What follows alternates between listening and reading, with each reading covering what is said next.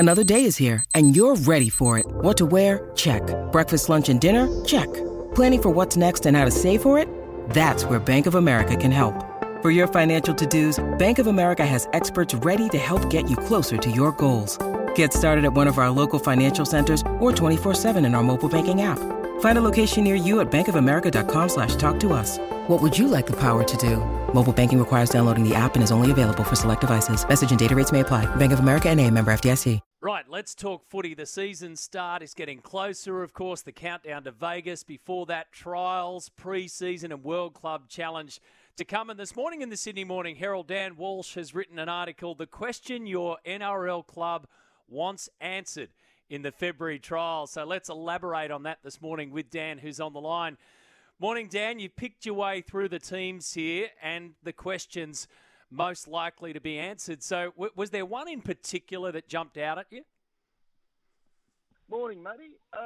Mate, there's plenty all over the place, isn't there? Personally, pretty fascinated by how the Dragons go in terms of Shane Flanagan getting into the place. Very passionate fan base, as we know, and he's making some changes, and I think we'll see some of those play out across these next 3 weeks throughout the trials.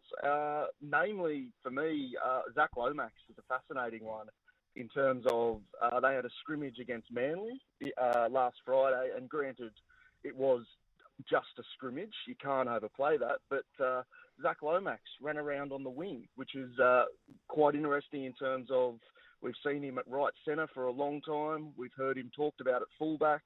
Potentially, it looks like Tyrrell Sloan's going to get the nod there. So, it's a fascinating watch as to where Zach Lomax, one of the Dragons' highest paid players and one of their best players, where he lines up throughout February and then into March.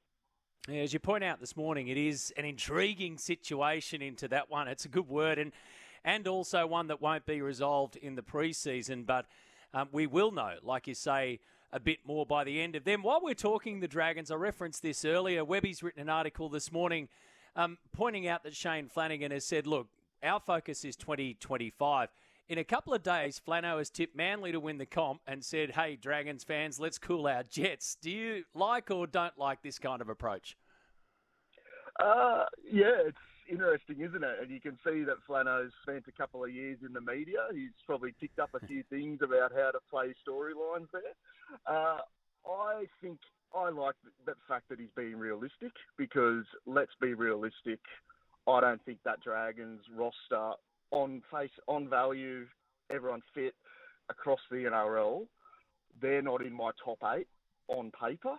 And so I like the fact that he's being realistic and, basically trying to setting some expectations there and giving himself a bit of time and, looking after his players a little bit, because the last thing that club needs is someone to come out and say, we'll be top 8, that'll be a failure if we don't make it, because this is a long-term rebuild for the Dragons. I don't think anyone can pretend it's not.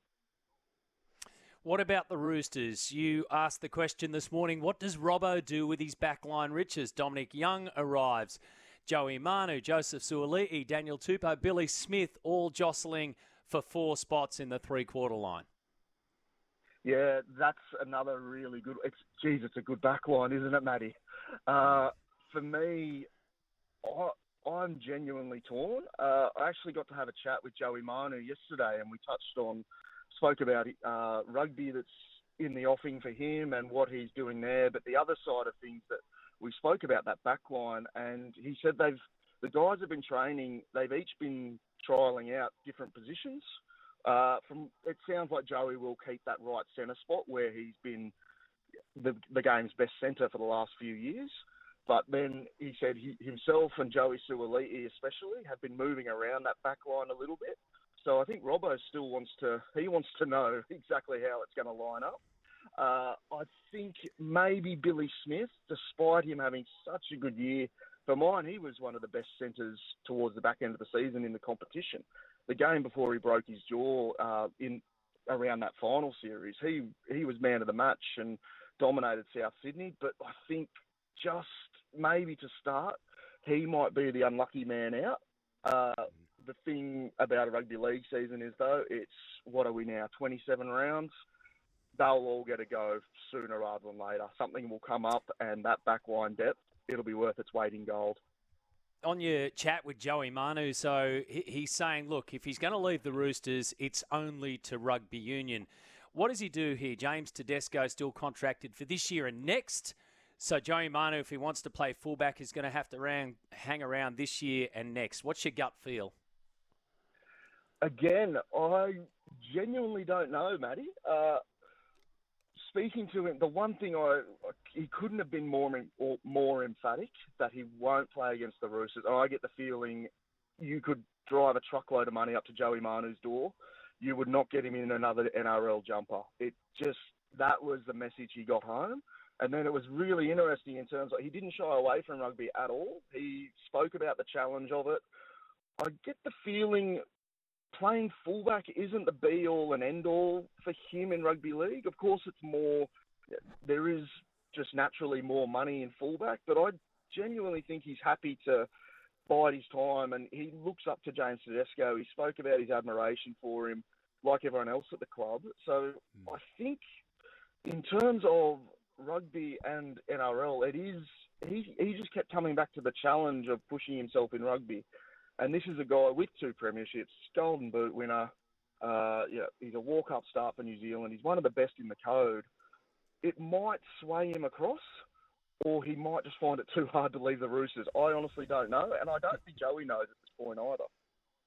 Some of the other clubs, Dan, before I let you go, the Bulldogs, I guess there's a general question here for the Bulldogs, is there in the trials, and it's who lands where for Cameron Ciraldo? Yeah, so their first game is Feb 15, I think, on a Thursday night down at Belmore, which just sounds fantastic, doesn't it? Against the Storm. So it'll be a decent hit out, and yeah, it'll be great to see who turns out, where Cameron Ciraldo, who he prioritises and what sort of combinations he goes with. Stephen Crichton's a fascinating one for me in terms of if Joey Manu's the best centre in the game, I'd argue Stephen Crichton's the man who goes closest to him in terms of pushing him for that title. And yet, you think they've signed him on fullback money and to play fullback originally. So I don't think you can lose with Stephen Crichton there. It's what is best for your team in terms of do you look at a Connor Tracy in the centres instead, or is it a Blake Taaffe at fullback?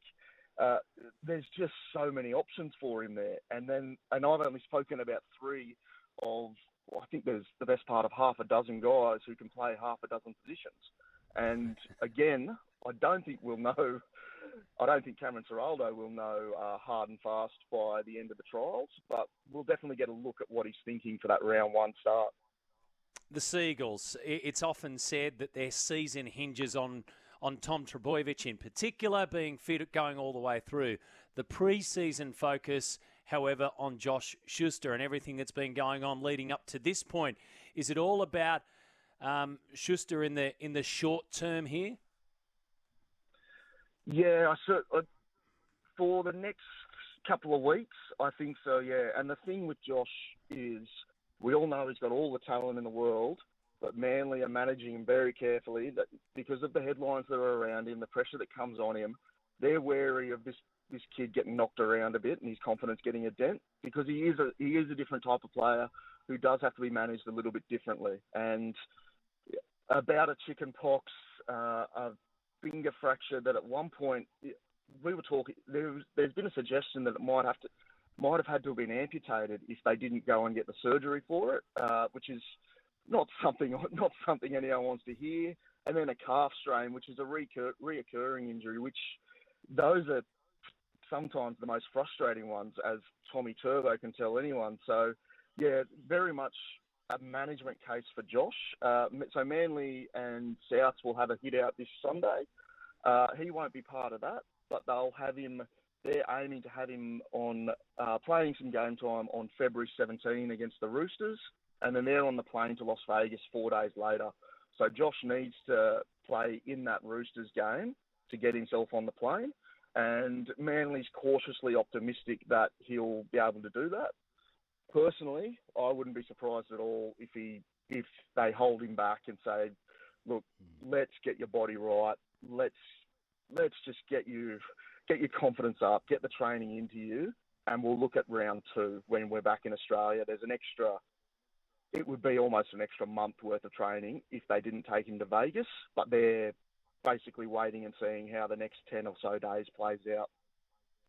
You get the feeling they'll err on the side of caution on that one and a bit of risk management, which leads me to my final question. All of the clubs, of course, are in your article, but we don't have time to go through them all. But Penrith, the reigning champs, so the club challenge, so it's a different approach for them, obviously. This is one they absolutely want. But is it another season for Ivan Cleary about management, not just this season, but also what's going to come next season and beyond? Yeah, a little bit, Matty. You're right, yeah. But at the same time, I can't overstate how much Penrith want that World Club Challenge. I think the St. Helens upset last year, and it was one hell of an upset. That burns for those guys. So they're going to work out, I think they're lining up with Manchester City. They'll have the best facilities going over in the UK. They'll work through that. Last year, I think, was if they can get through that in terms of having an entire club effectively play at the World Cup, come off that, it effectively set their pre-season back about 6 weeks. They were a slow burn throughout the first weeks of the competition, weren't they? But they ended up with the premiership at the end. And so Ivan, I think, will be looking a little bit towards 2025 in terms of what they do without Jerome Luai, who comes in there. But in the meantime, they've done the dance before of building towards a premiership, and it's not bad being the 3-time back-to-back premiers, is it? They're in a great spot again. Yeah, absolutely. Good on you, mate. Appreciate that. As I mentioned, you've covered every club in your questions to be answered list. So we'll get more as the trials and World Club Challenge and preseason continues. And before we know it, we'll be bang straight back into it as Vegas knocks on our door. Thanks for your time this morning, Dan. Thanks, Matty. Anytime.